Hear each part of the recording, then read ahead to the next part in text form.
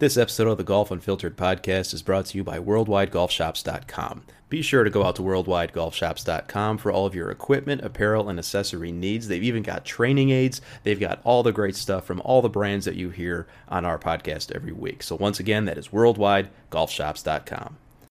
You're listening to the Golf Unfiltered podcast, your source for in-depth interviews with the biggest names, brands, and personalities in golf. Our mission? To keep you informed and help you enjoy the game even more. And now, the owner and host of the Golf Unfiltered podcast, Adam Fonseca.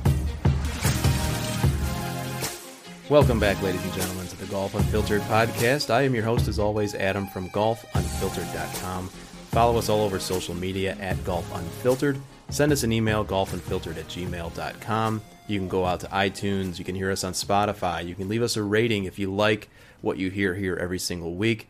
Hello to our friends over at thehackersparadise.com and to those of you listening on the THP mobile app. And, of course, hello to our friends over at Cleveland and Srixon Golf. Just this morning, special delivery at our front door, the new Cleveland Launcher HB Turbo Driver. I am looking forward to trying that out, hopefully this weekend. If I sound a little stuffed up, it's because I am. The weather's changing a little bit here in the Chicagoland area, and I believe I have caught a head cold. So hopefully I can get out to the course, or at least the driving range, relatively soon to give that sucker a try. And folks, today we're going to try something that we've tried a couple times in the past, and now this is, episode 221, I think it is. And we try to open up the proverbial phone lines to all of you. And so a little bit ago, at the time of this recording, it's about 8:25 p.m. Central Standard Time, I have put out on Twitter a request for any questions, any topics that you want me to talk about. And so when we come back from our break here, I am going to take a look at anything that you wrote about, anything that you want me to opine about, and I'm going to talk about it. Now, in the past, we've gotten some pretty good questions. We've gotten some pretty good topics as well. Most of the time, it's people trying to take a few shots, and that's perfectly fine as well, because here at Golf Unfiltered, if we really want to be unfiltered, I really do want to continue to keep that thread going. And so there's a lot of interesting things to talk about in golf every single week. We are getting towards the silly season, so to speak, as far as professional golf is concerned. The industry, of course, it continues on strong.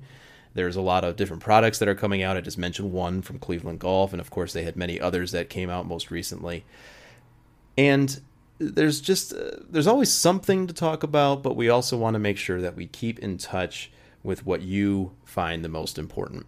And so that's what we're doing today, folks. Sit back and relax. I hope you enjoy what this show becomes. I actually, at this point, have not checked what people have asked, and so I'm interested to see what that will be as well. So stay tuned for more as we get back, or when we come back, after this quick word from our friends over at the Four Golfers Network.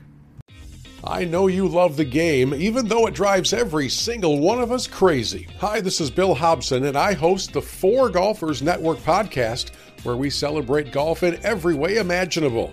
You'll hear interviews with the biggest names in the sport, travel features, special contests, and we even take your calls. So after you listen to Adam and Golf Unfiltered, give us a try. Subscribe to the Four Golfers Network podcast. That's FORE on Apple Podcasts, Google Play, and everywhere else podcasts are found. And we're back, folks. And as I mentioned, today we are answering the questions that you want to hear answered, as well as talking about the topics that you want us to cover. And so I've done two things since the intro. I've gone ahead and I've sent a tweet out at Golf Unfiltered as where you could follow us to see, all right, well, what do you guys want to talk about? And I've also gone to the hackersparadise.com forums, and I've put a post out there to say, all right, same thing. What topics do you want us to address? And nothing is off limits. I had no idea what was going to come in. A few things have, so let's take a look and answer the first question. And this one is from Twitter, and it came from our friend at Searching for Par. Apologies if I missed this. Don't apologize. Well, don't start off with an apology. It's okay. I'm sure I've not talked about this yet. Apologies if I missed this, but have you hit the Epic Forged yet? I assume that you mean the irons.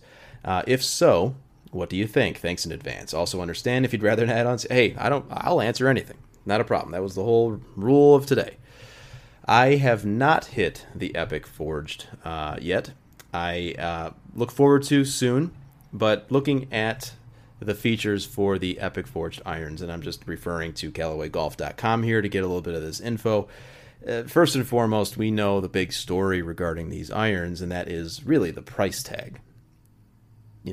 Well, maybe that's not the biggest story. That's probably unfair. The biggest story is, forgiveness, looks, the playability, performance, of course. But all of that, from a consumer standpoint, kind of takes a backseat to the first thing that you see at the top of the website, for example, and that is from $23.99. Now, that's an expensive set of irons. So what do you get for that? Well, you get ultra premium forged design for pure sound and feel, according to their website. You also get controlled launch and distance from the suspended tungsten core. That sounds fancy. 360 face cup for industry-leading ball speeds. Spin control, VFT. I'm not sure what that is for consistent distance, and ultra premium components. And so there's a lot of different things that are promised right off the bat. Now, if I remember correctly, and I'm going to take a quick look here at the specs if I can get those up pretty quickly. I know a lot of these clubs that, speak a lot to forgiveness, and they want to speak to more distance, and now I've got the spec sheet up here, and I'm seeing that it's pretty much the same story here as well. They've got the lofts pretty jacked up, okay? And I mean that not messed up, but rather they are very strong. For example, if you look down at the 7-iron, which I believe my current 7-iron is 32 degrees of loft. The loft in the Epic Forged irons, at least the 7-iron, is 27 degrees, so a full 5 degrees stronger. The pitching wedge, for example, is 41 degrees, and I believe that mine is around 46. If I have to go really think back now, but there's certainly benefits to that, and if you're the type of player that needs a little bit more distance on the course, then perfectly fine. Go out and do that. For me personally, is this a set of irons that I would play? Probably not, and that's me saying that having never hit them. And that's that kind of touches on something regarding the website that we run as well. We don't have reviews on every set of clubs that come out, and part of that, well, is because we don't get all the clubs to review, and I think we've been pretty transparent about that. But the other side of it is a lot of that's done by design, because there's not a player on the planet that could play any set of clubs that comes out. It just doesn't make any sense. There are demographics and there are skill sets for players across the spectrum, and there are pieces of equipment that are made for those people. It wouldn't be doing our readers or our listeners in this case any good if I were to go out, try all of these irons, and let you know, or pieces of equipment, and let you know, hey, you know what, this is how it performed for me. Wouldn't make any sense. And frankly, we're not a website that's going to tell you that one thing is better than the other. We don't declare winners on anything or anything like that. You can go to different websites to find that, or you can go to different publications. But when it comes to the Epic Forged irons, obviously the big story, as I mentioned earlier, and aside from the price tag, is the forgiveness, it is the distance, and it really, it speaks a lot more to where these iron makers are going, especially for people who need, for players who need game improvement or super game improvement. They're going for more stability, they're going for higher launch, they're going for more forgiveness. That's something that we hear every single time when a new set of irons gets released. Guests that have come on the show have talked about that as well.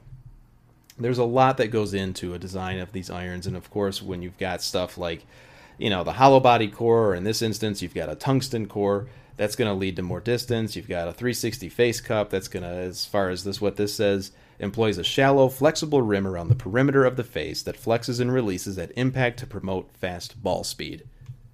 Everyone wants to get faster. That's been the biggest buzzword for the last couple of years. Speed, speed, speed. If you remember when I joined my buddies, JB from the Hackers Paradise and Michael Verska, now of Callaway Golf, coincidentally, at the PGA show, we talked a lot about speed in a couple videos. Ball speed is wonderful. I mean, that could be like the subtitle of this episode. Ball speed is wonderful. If you know how to use it, if you know what your equipment can do for you, if you know why it's a benefit to you and how it's going to help you score better, then by all means go and get it. Personally speaking, for my game, I prefer irons that I know how far they're going to fly. I want that distance to also coordinate or correlate with whatever number is stamped on that iron, because those are the clubs that you want to score with. And so thank you for the question, searching for par, but I have not tried them. I will probably do so at some point.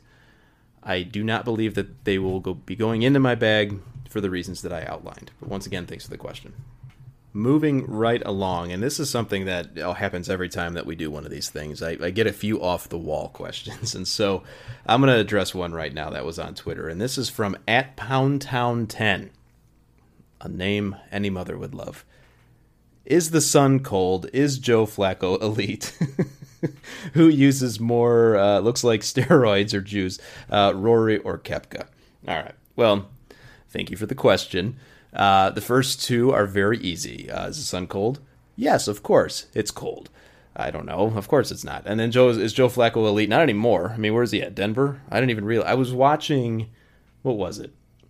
I was watching the Broncos versus the Bears, the Chicago Bears. Now, I'm not a Bears fan. Some of you guys know this. But we were watching the game, and I just completely forgot that Joe Flacco is now on the Denver Broncos. I mean, they got at least at the time of this recording, they got a big problem in Denver. But I think at a time, I mean, Flacco used to beat the piss out of my New England Patriots for a long time. But not anymore. I don't think we got to worry about Joey.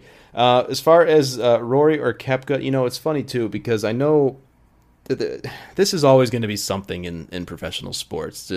Performance enhancing drugs, anything and whatnot. I don't think either of them do it. Obviously, I don't think that's a too hot of a take, but it's something that I think people are going to continue to always talk about, and it's almost filtered over into the equipment testing protocols themselves. It's always just trying to catch somebody in the act of something, and obviously I'm not saying people don't cheat on tour. I'm not saying that that's not a thing.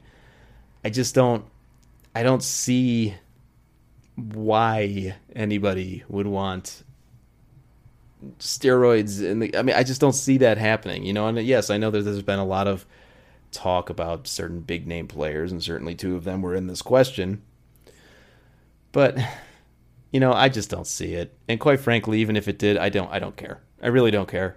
There's no, I was always in that bucket when they were talking about baseball, and any other sport really. Olympics, I didn't watch cycling too much with the whole Lance Armstrong thing. I mean, who cares? I really don't. Who cares?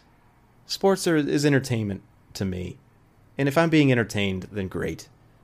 I don't care. I'm not going to tell somebody what they can and can't do to their body. I mean, whatever. Do whatever you want. I don't see any benefit to it. I mean, I know that if you talk to Brandel Chambly, or if you talk to Gary Player or whomever, about working out and beefing up in the gym as far as how it impacts your golf game, I mean, these guys are doing just fine with whatever they're doing, and if they need to do certain things, then great. If somebody wants, whoa, I think a rocket ship just went by my office window. Holy cow. That may have been Rory. That may have been Rory running because he's on so much juice. I don't know. Fun question. Thanks at Pound Town, but no, I don't think that anyone does that, but thanks for the question. All right, let's switch things up and go to the Hackers Paradise forum. And again, listeners, you can go out to hackersparadise.com and click on forums. You're going to see what I'm talking about. I'm a member there. I can be found there quite often, actually.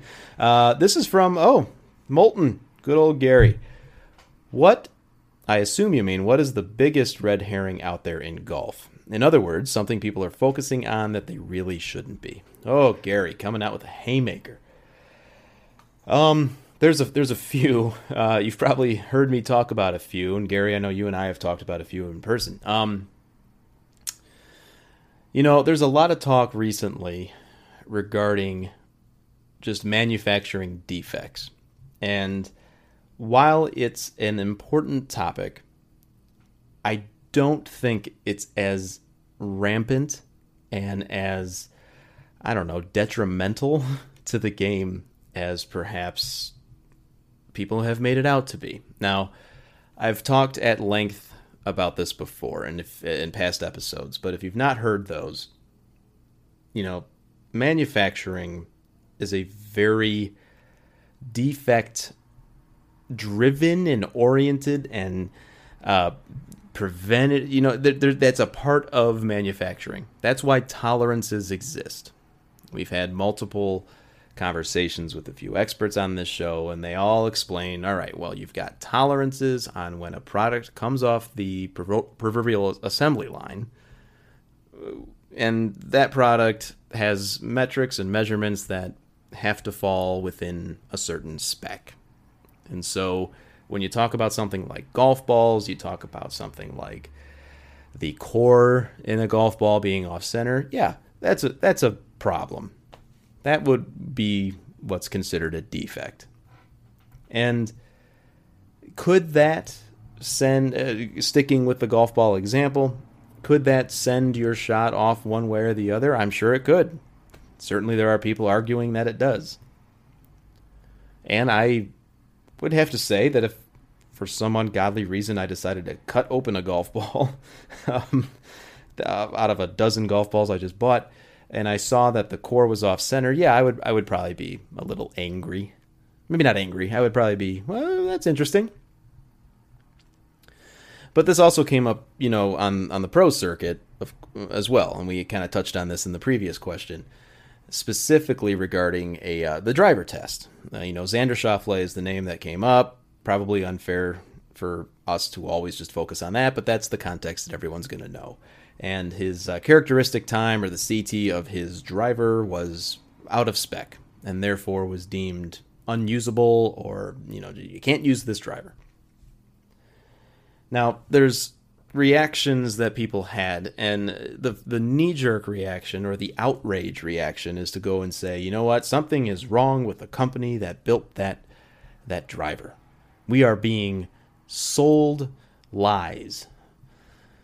What about my driver? Is that a defective driver? So all of these natural human reactions came up. And honestly, there are ways to address this. And Gary, to your question specifically, I really don't think that we have to focus all of our energy on whether or not the equipment that you have in your bag is defective or not. I mean, just get fit. Get fit to your equipment. Now, people hearing that are going to probably say, well, you can, if the club's defective, the club's defective. No fitting's going to help you. Yeah, that's probably true. But I'm also here to tell you that it's almost impossible to have a batch of products consistently come out completely defect free. And anything, not just golf, anything. I mean, at golfunfiltered.com in the next coming weeks, we're actually going to start doing a little bit more of an educational series, I guess, or maybe even a resource. I'd like it to be a resource on topics of defects, of topics of quality control, to kind of help explain this a little bit more, because there's a lot of misconceptions around this whole thing. Gary, I'm glad you asked this question. And, a defect, depending on context, is a bad thing, but it's not catastrophic. Again, depending on context. If we're talking about healthcare, then of course it could be. It could be life or death. We're not dealing with life or death in golf. So when a product is, and this is the world we live in too, right? I mean, if something goes wrong and all of a sudden it's everywhere, and then everyone's talking about it, and everyone just jumps to that conclusion that someone's being misled, or they're trying to slip one past us again just for a buck. I mean, that doesn't. I just don't believe that that's the mentality that these brands have. People might think I'm naive. I don't know. I don't feel like these brands want to rob you. I really don't. There's no benefit for them at all, because now, especially in the world that we live in today, where people are cutting open golf balls and all the technology available to measure all the characteristics of a golf club, it's so easy to find when something is defective. And then it's even easier as step 2 to go on social media and let everyone know about it. Why would brands want to risk that? Another topic, again, going back to golf balls. I could talk about this forever, but another thing regarding golf balls, Costco. I just found this out a couple hours ago. They came back out with their Kirkland Signature golf balls, probably not the original that everyone got all hot and bothered about a few years ago, but they came out with another batch. They were available. People started buying them up like crazy because that's what we do. And lo and behold, the covers on the golf balls were brittle. They were lasting only a few swings, and a lot of customers were pissed. So what did Costco do?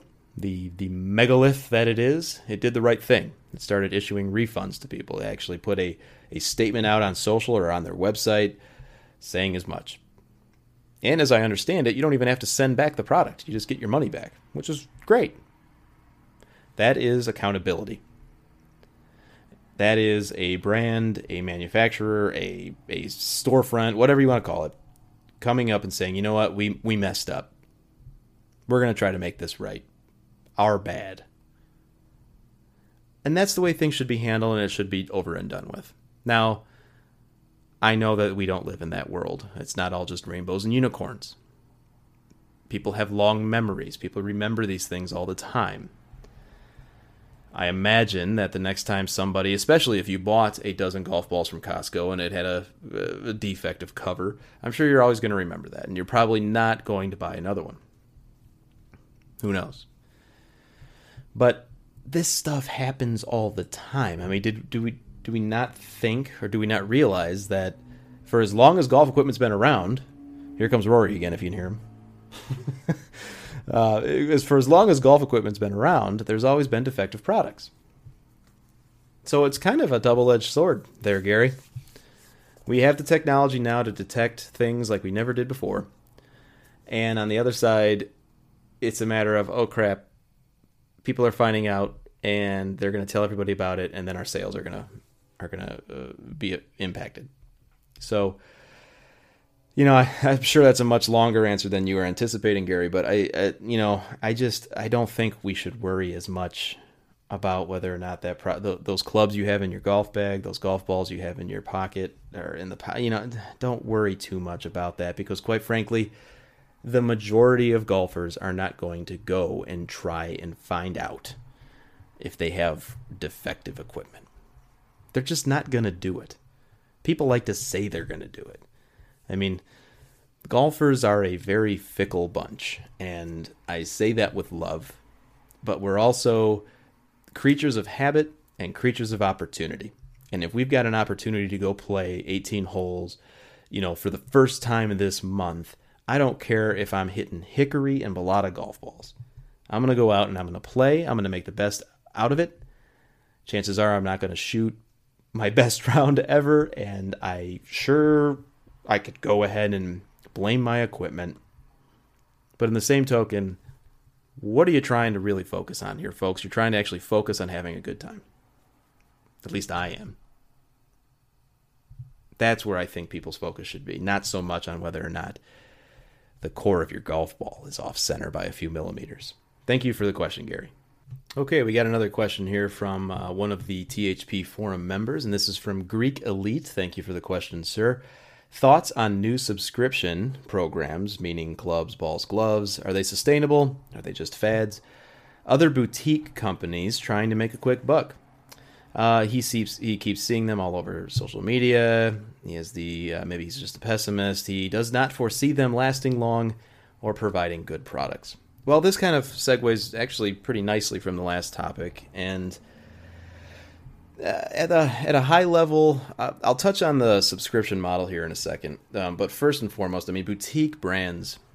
It's a word that gets thrown around quite a bit, and it's not a bad word by any means. I mean, it really just speaks to an independent, pretty much smaller, demographic specific brand, and there are plenty of those in golf.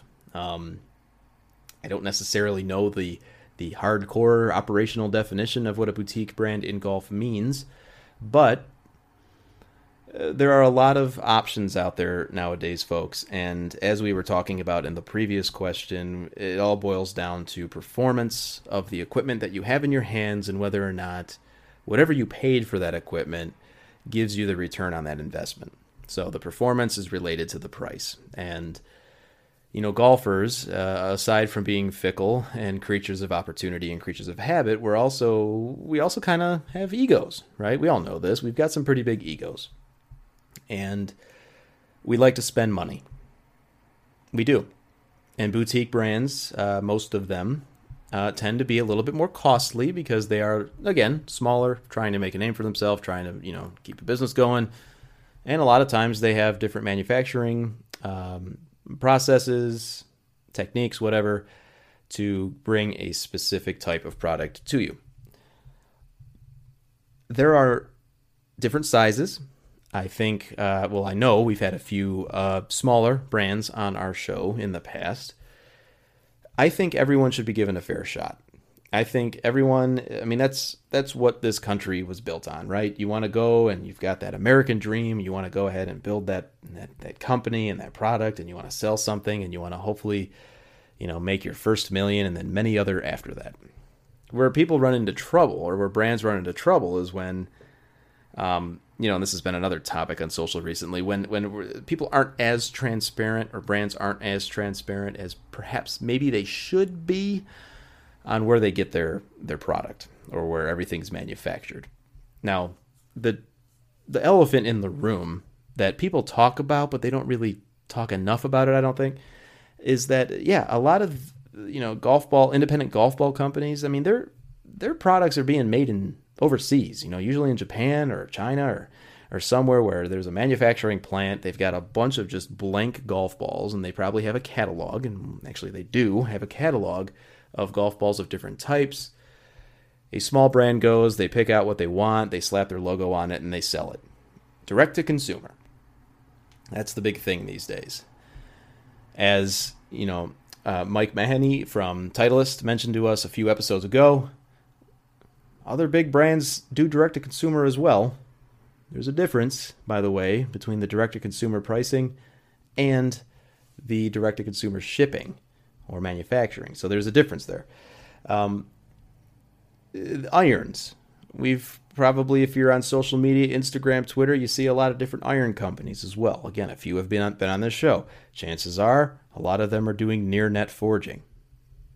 As friends of mine have explained to me, it's pretty much the same thing. Manufactured overseas.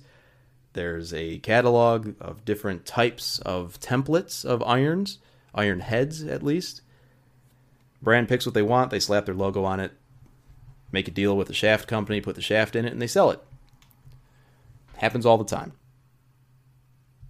Most don't make it. Usually, if brands aren't careful, in the litigious society that we live in, chances are there's a lawsuit or two. If you remember back to the Titleist ball lawsuit of years past, where there were a lot of independent golf ball companies that were basically, they weren't here very long following that lawsuit. That's kind of what I'm talking about. Now, that also feeds into the subscription model, Greek Elite, that you talk about. And I'm torn on that. I haven't seen a golf brand do it correctly. I don't think any of us have. Let me know if I'm wrong. If there's a brand that you could think of, please, golfunfiltered@gmail.com. But other subscription services is where everything's going. When you think of like Netflix, Hulu, you think of all the streaming services that you've got. You think of all the food. Me and Mrs. GU, we subscribe to a number of things, including a direct-to-my-door meal service. I forget the name of it. We've tried a few, but you know what I'm talking about. It's kind of like Blue Apron or one of those. Everything's a subscription. Hell, I have air fresheners in my car that I pay $7 a month to get delivered to my to my door. So they're everywhere. I think it's only natural that golf is going to experiment a little bit more with a subscription model. I know that Cut Golf, as the very early days, they experimented with a subscription model for new golf balls. I just think that they're gonna have to figure out which aspects of equipment fit that mold the best. Where do I see it fit the best? I don't think you can do it in golf balls, at least not the way that it was attempted in the past. You could probably do it with accessories like gloves, was suggested here in the question. You could probably do apparel. I know a lot of companies do that. Birdie Box, I think, is one of them, for example, and there are others. Maybe drivers? I don't know. That goes against the go and get fit element that we like to preach here on the show. But if drivers are coming out as frequently as they are, and players see a benefit to that, and it's actually documented, and websites like ours and others that show the benefits of these new pieces of equipment, would you pay an annual fee? Would you pay an initiation fee? And then maybe monthly or quarterly to always get that new upgrade? I mean, they do it with cell phones. They do it with, they've been doing it, of course, with cars forever with car leases. But my iPhone, it's basically a lease. I could go ahead, and if I've paid a couple bucks more, I can go ahead and jump into the new iPhone once a year. Why couldn't you do the same with a driver? I don't know. I don't think we're too far off it. But I also think that golf, again, with the whole fitting element, we're not... a cell phone is one size fits all, right? Drivers shouldn't be that way. Golf clubs shouldn't be that way. You should know what you're doing. And so if there's a company that could figure that out so that they maintain that constant touch with the customer, and you almost kind of go along with them for the lifetime of that customer, that's a lot of loyalty there. And if they can latch onto that, that's a big deal. I think that there's a lot of potential there. It's just smarter people than I have to figure it out. But thank you so much for the question, Greek Elite. And then right below you, we've got another question here from Snickerdog. Which golf company is next to fail? Wow. That's so tough. I wouldn't even be able to begin to name companies, and I don't think I would want to anyway. But if I had to guess, that's such a big question with fail. What's going to fail next? Well, how do you define that? Is it which company's going to close? Well, it's probably going to be a smaller one. Or they're going to merge with a bigger company. That happens all the time. If it's going to be if you mean that it's, which of the larger companies is going to have a major meltdown? Well, I don't think that's going to happen very often or very soon at all. Certainly not to the likes of, like Nike Golf, for example. Just the first thing that popped into my mind. They don't make equipment anymore. I would say that some would say that was a failure. Others would say that they had a pretty good run, considering the people that were in their stable or the players in their stable. But I don't think we're that close with any of the other big brands. There's a lot of talk of, mergers and leadership change. A lot of companies get bought and sold overnight. I think that's something that is going to certainly happen much sooner than a company just going completely under. But thanks for the question, Snickerdog. Well, folks, I think that is going to about wrap us up today. So thanks to everyone who sent in some questions.